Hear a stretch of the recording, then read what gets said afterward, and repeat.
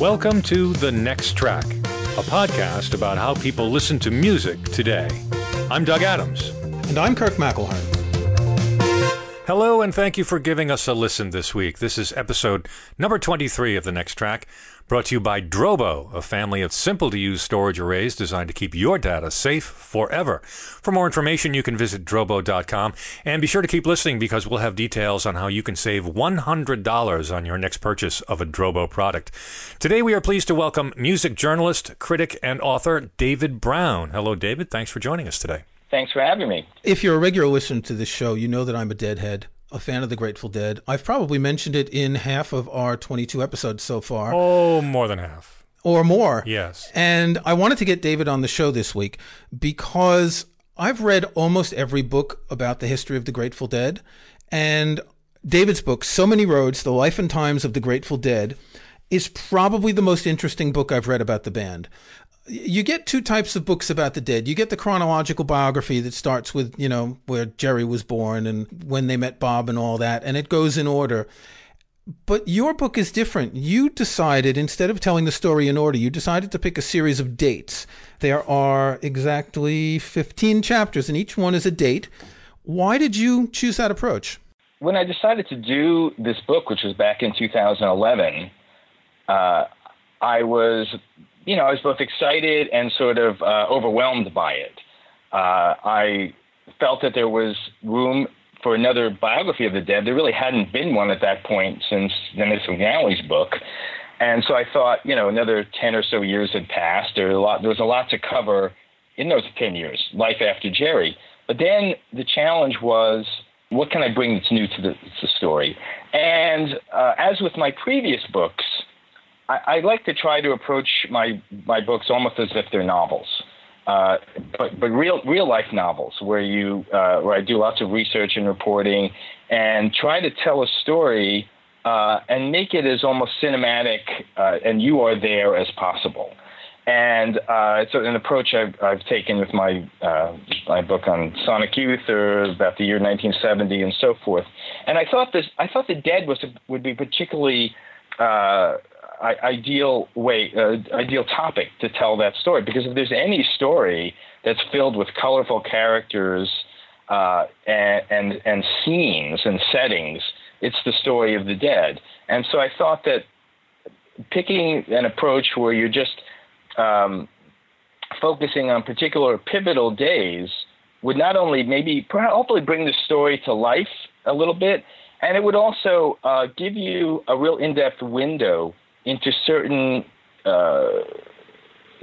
key moments in their story. I picked days that I thought embodied a certain period, whether it was good or bad, but that would give you a window, a real kind of you are there window into what was happening at the band during certain periods, rather than just overwhelm people with the chronologies and dates, as you mentioned. Yeah, and when we're talking about the specific dates that are the chapter heads, you're not only talking about what happened on that day, you're using that day as a sort of starting point to talk about some context before and some context after.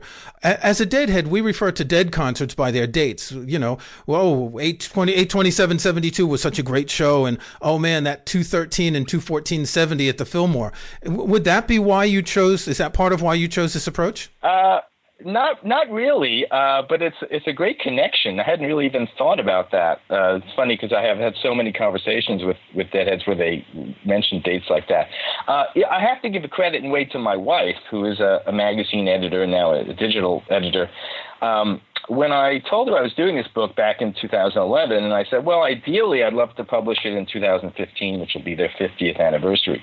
So she said, why don't you do 50 Days of the Dead? 50 years, 50 days. And I thought, well, that's an interesting idea. But of course, I was then completely overwhelmed with the idea of doing 50 chapters of a book.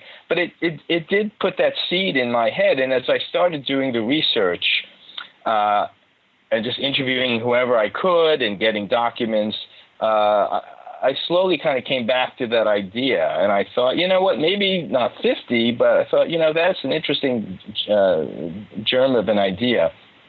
And So it was kind of more based a little bit on that, and a little bit of between my wife's inspiration and my own interest in sort of also microhistories. I love books and recently movies that just focused on one particular slice of time. There was a great book on Bobby Kennedy a few years ago called The Last Campaign. It was just completely about his 1968 presidential run, ending in his assassination, of course. And it was almost like a day-by-day chronicle of that little moment at the time. And my book Fire and Rain, which was all about 1970, was a similar thing. So I love that kind of microhistory approach, and I think that's sort of another way I saw this Dead book. It's a series of microhistories that, again, hopefully give people a real window into what was happening with them at particular moments of time. So why did you pick 2/1670 for the first chapter? I wanted to, it's interesting. As you said earlier, most Dead books do start with, here's Jerry's youth. Jerry's father was born here, there, they came to America, and so forth. And that's a totally valid approach. I have no That's a standard biography. Standard biography.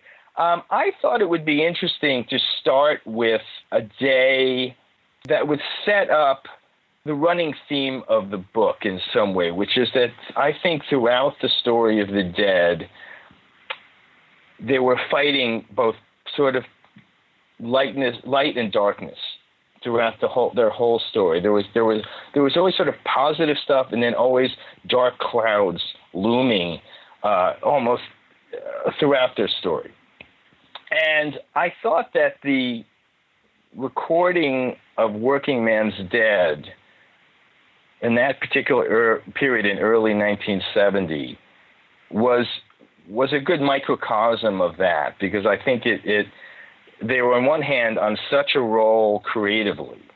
They had this great batch of songs they were about to record. 2 albums worth. 2 albums worth. Yeah. They were going to record another one a couple of months later. It was an amazing creative role. The band seemed in a good frame of mind. Mickey was starting to have, there were some issues starting there, but overall, there was, the Dead is a rough and tumble crew. And yet at that moment in time, they seemed like unfairly stable ground. Jerry was living with Mountain Girl, and things were good there. They were starting to record this record and record it really quickly and efficiently and beautifully. And yet there was also around them, there were hints of trouble. There was the Lenny Hart situation was starting to come up. Just for people who aren't familiar with it, Lenny Hart, Mickey's father, was briefly the Dead's manager, and he absconded with, what was it, $50,000 or something? About $150,000. Oh, okay, yeah. Which in 1970 was it's a lot of money now. And the band members didn't blame Mickey, but Mickey felt really bad about it, and that's why he left and only finally came back on that last show on October 20th, 1974, the last show before the hiatus. Right. And Working Man's Dead was really the last full album he worked on with them for quite a while. He's barely on American Beauty, which they recorded a few months later. So that whole thing was happening with Mickey's father, with the band discovering that Mickey's father was absconding. Things, harder drugs were starting to creep in. More cocaine and more heroin were starting to make their way into the scene. It was the acid days were ending. The acid days were ending. The band had moved up by that point, for the most part, to Marin County, which was again a positive kind of move for them. So I thought by painting that picture of that moment when they're starting to record Dire Wolf in particular, was a nice way to start the book and set it up for the reader. Like, okay, we're going to be looking at particular moments in time, and there's of a story that involves plenty of colorful characters and wonderful music, but there's always a bit of a dark cloud lingering. And I thought that was a way to kind of set it up. And then from there, we go back into more of a chronological story. Right. Then you go back to 62 and 63 and 65 and et cetera. As I said earlier, February 1970, the band was just smoking live. The 213 and 214 concerts are just among those top 10 concerts that every Deadhead loves. that they were at the peak of their creativity live, and yet they were about to do this head fake pivot and go into this acoustic album that no one really expected. They were, and it's interesting. One of the interesting reasons that I discovered in talking to people like Sam Cutler, their road manager at the time, was that it was some degree financially driven. They were they were already in the hole, thanks to the Oxymoxoa sessions, which were lengthy and costly, and they went into debt with their label. Suddenly, they're out $150,000. And whether it was Sam himself or in conjunction with one of their managers at the time, but, somebody kind of said, well, why don't you guys just record a record quickly? Don't spend months. You've got these songs ready to go. They're fairly commercial for you guys. They were getting back into a simpler approach at that time. And plus they had learned how to do these harmonies from Crosby, Stills, and Nash. Exactly. Those guys were hanging around. Crosby was living up in Marin. In fact, the Deja Vu album cover had just been shot a couple of months before, right in someone's backyard up there. So there was an artistic reason for doing that, but also a financial reason. Like, if you record 2 albums pretty quickly, you can get your advance from Warner Brothers, and you might even sell a few more records if the music isn't as complicated as it had been on the last couple. So, I think that's a rare example, perhaps, where with any band where the business intrudes and there's actually a good result, as opposed to a fiscally driven decision that is ultimately misguided. I think in this case, everything kind of came together in a good way, and obviously, we're still listening to those 2 albums 45, 46 years later. They're probably the core of the band's studio repertoire. Real Deadheads, I hate to say it, make it sound like that, but Real Deadheads prefer the live music. But I have to say that Ripple on American Beauty is my absolute favorite Grateful Dead song of all time. If I could speak for the casual or indifferent Grateful Dead listener, I think the stuff you're more likely to be familiar with, or even hear on the radio, are songs from those 2 albums, Working Man's Dead and American Beauty. They sort of define the Grateful Dead sound for a lot of people. Yeah. Right. And you guys bring up a good point. And this is maybe where I and we diverge a bit from some Deadheads. I actually love most of their studio albums. The standard line, and you even hear it now I heard it throughout my research and interviewing people in the band, people who worked with the band. The standard line is, they never got it right in the studio. It's become a trope to say the Grateful Dead sucked in the studio. Exactly.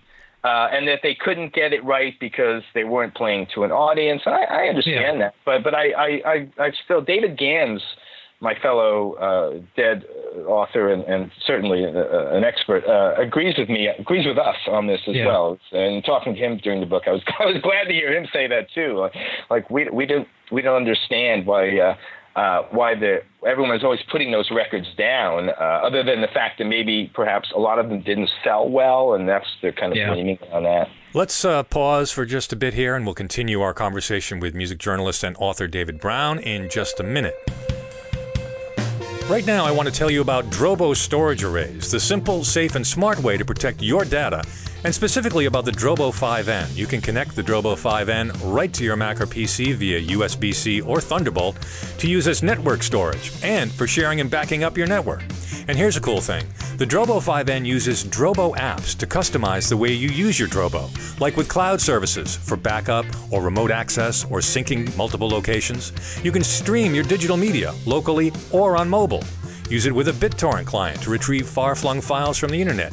And if you're a web or app developer, the Drobo 5N supports programming with Perl, C, Go, Ruby, WordPress, you name it. And because data on the Drobo 5N is encrypted end-to-end, your privacy is always assured. Now that I've got you thinking about all the ways you could be using a Drobo, I want you to check one out for yourself at drobo.com. And when you're ready to buy, listeners of the next track can save $100 on a Drobo 5N, Drobo 5D, or Drobo 5DT by using the code TRACK100 at drobostore.com. Save $100 with the code TRACK100 at drobostore.com. Drobo, simple-to-use storage arrays designed to keep your data safe forever. So would you call yourself a Deadhead, or are you just a fan and you approach this as a journalist? Boy, that's a good question. It depends, I guess, how you define Deadhead. I discovered them back in 1973 and, saw them a bunch of times starting I didn't see them until the 80s when I was a little older because I was 13 in 1973. But I would say I'm not a Deadhead. I wouldn't say I'm a rabid Deadhead. I didn't follow them around and so forth and so forth. But I'm a Deadhead journalist, I guess. Okay. Maybe it's a little bit of both. Because I saw them maybe 8 times. First time I saw them was at the Palladium in April '77. And then I saw them, 6, 7 other times. And I never followed them around. I never saw them outside of either New York City or Nassau Coliseum. But since the band has started releasing official releases of old recordings of live performances, I buy pretty much everything. Not a fan of the 90s, but that's a topic for another show, I think, which decade is best. So, yeah, I would say that I'm a Deadhead in the sense that, I listen to them very, very often. I got the T-shirt. I'm wearing a Dead T-shirt here. I've got a couple dozen Dead T-shirts. He always wears a Dead T-shirt. No. I don't think I've ever seen you not wear one. I do have a lot. So you said you first saw them in '73. No, I heard them in '73. Ah, okay. So when did you see them live the first time? I saw them in '87. Really? Not until '87? Well after things had started going down that hill, that great hill that leads to the great rock history of the sky kind of thing. Kind of, yeah, in a way. I think it's because... Well, I guess I was a poor college student up until then. I didn't have the money, but I always wanted to see them in the early '80s, and everything I was hearing was not positive. That was Jerry was heading downhill. People say, "Oh, don't go see them now." Like, really? Yeah, they're not good. They're not good now. Jerry's having problems. Don't go see them. I had a guy named Phil in my college, in my dorm in NYU, who was always telling me, "Yeah, no, wait a while." Well, I got to see them the first time right at their peak in 1977, and I think most Deadheads agree that '77 was really the best year all around for live shows. And I did see them several times after that in 1980, '81, and it's true that after '81 or '82, I didn't see them anymore. Now I left the States in '84, so I didn't have a chance to see Jerry, post-diabetic coma and all that, which happened in '86.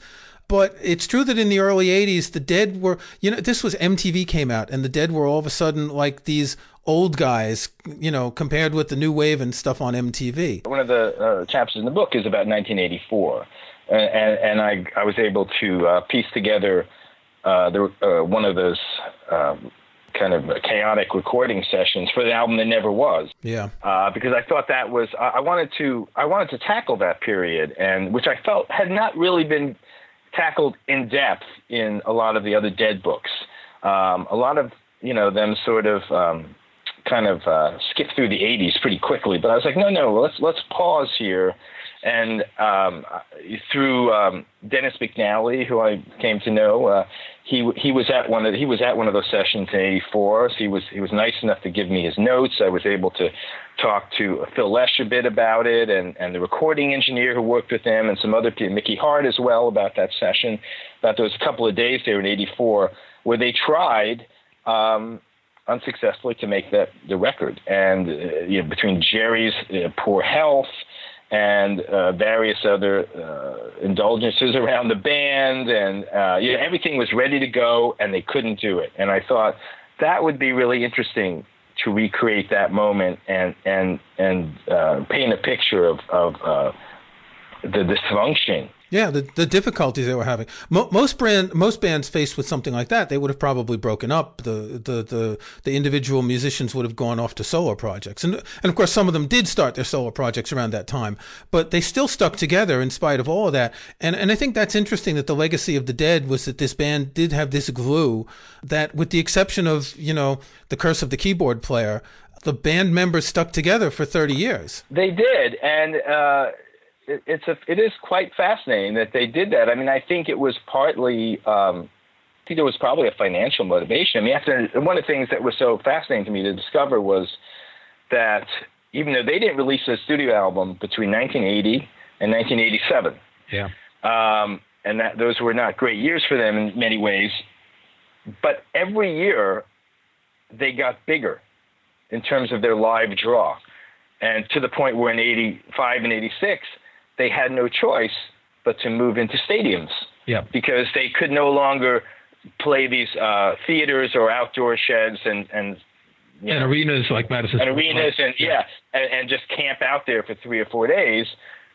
There's another story in my book about a band meeting that happened then. I think it was in late 85 or something at Front Street, their studio, where they were rehearsing. Afterwards, they all congregated in the little office in the front, and somebody was like, we got to start planning this summer '86 tour, and we really need to think about stadiums, because maybe that's the way to go from now on. You got too many people congregating around these shows without tickets, and maybe it's just worth to, instead of 3 nights at the Garden or whatever, or at some outdoor venue somewhere, let's just do 1 or 2 shows at a 50,000 seat stadium. Boom, there you go.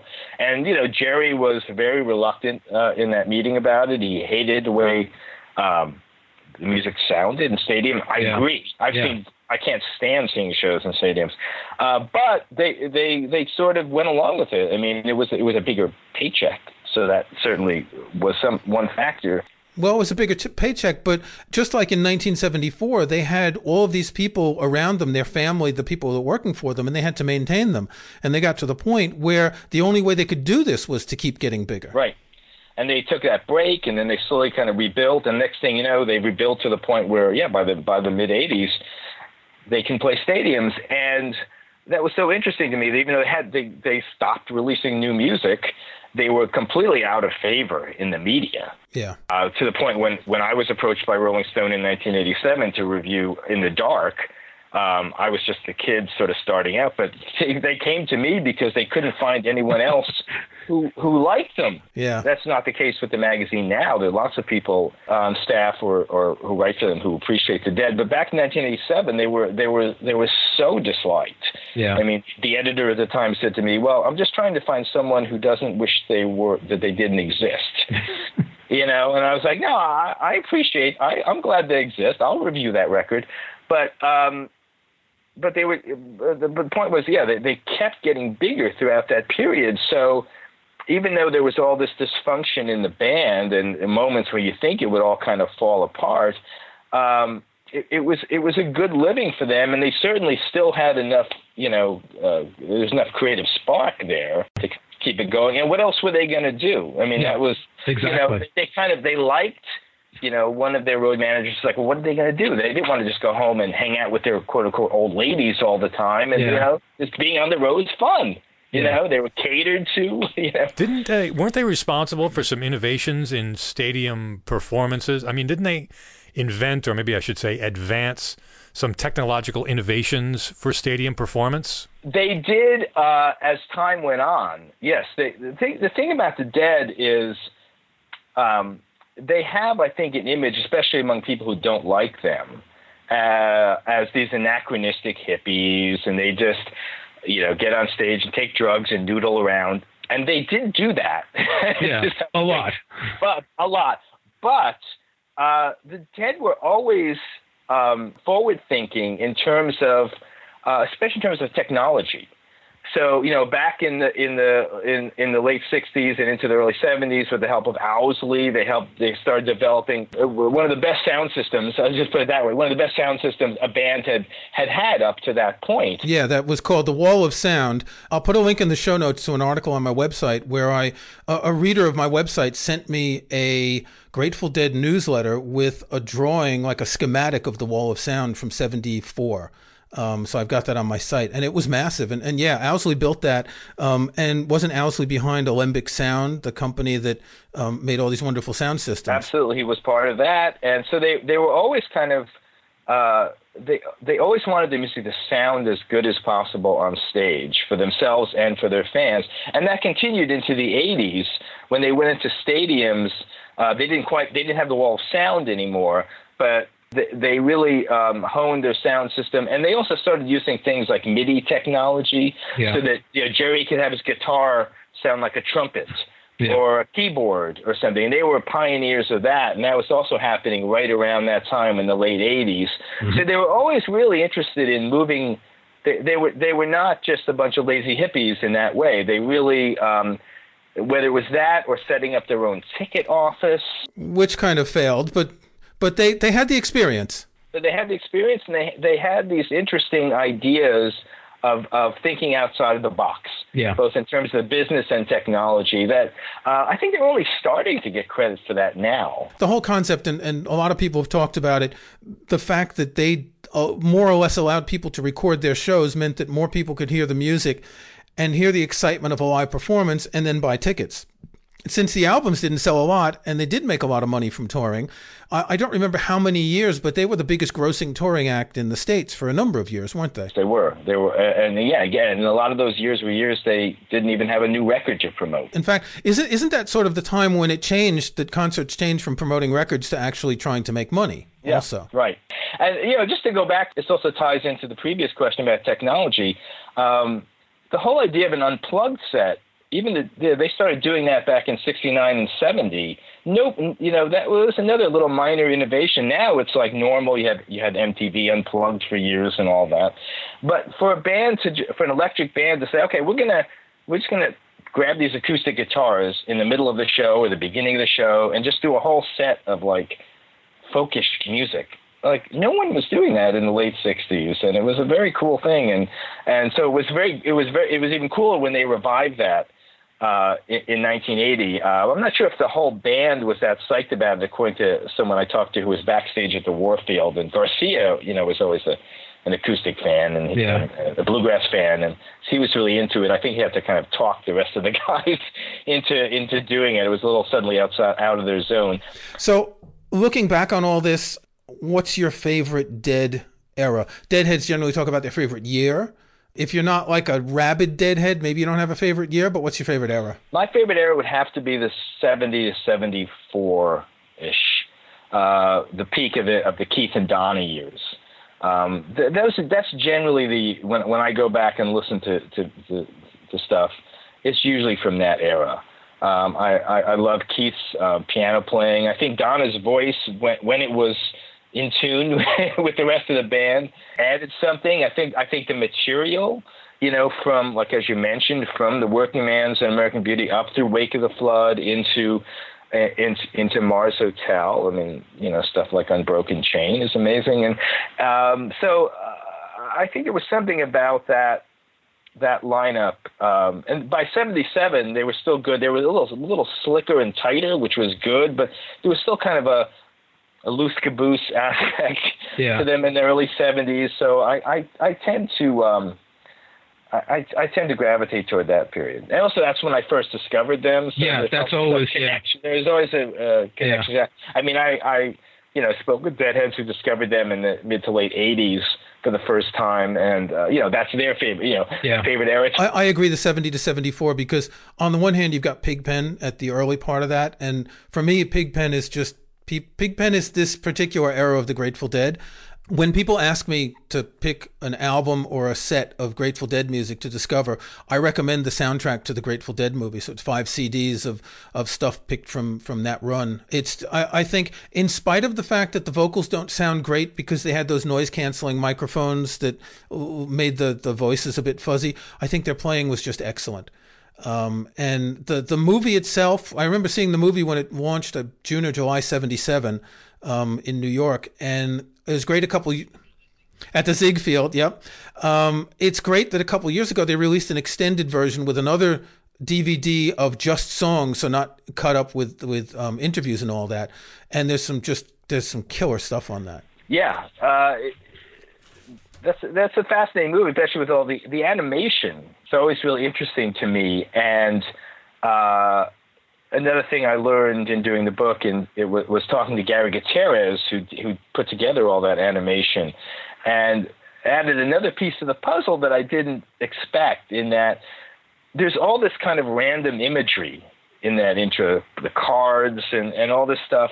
And, Gary told me he had, kind of an exclusive express order from Jerry. Order is probably too strong a word, the suggestion, to make it as random as possible, because Jerry's whole approach was just live in the moment. You never know what's around the bend. I think that sort of fatalism imbued his entire life. That's why I picked a chapter, a setting in 1962, and the night of the Cuban Missile Crisis, when he thought the world was just going to end. It didn't, and it combines with the fact that he lost his father in a drowning accident when he was really young, and one of his best friends died practically right in front of him when he was a teenager in a car accident.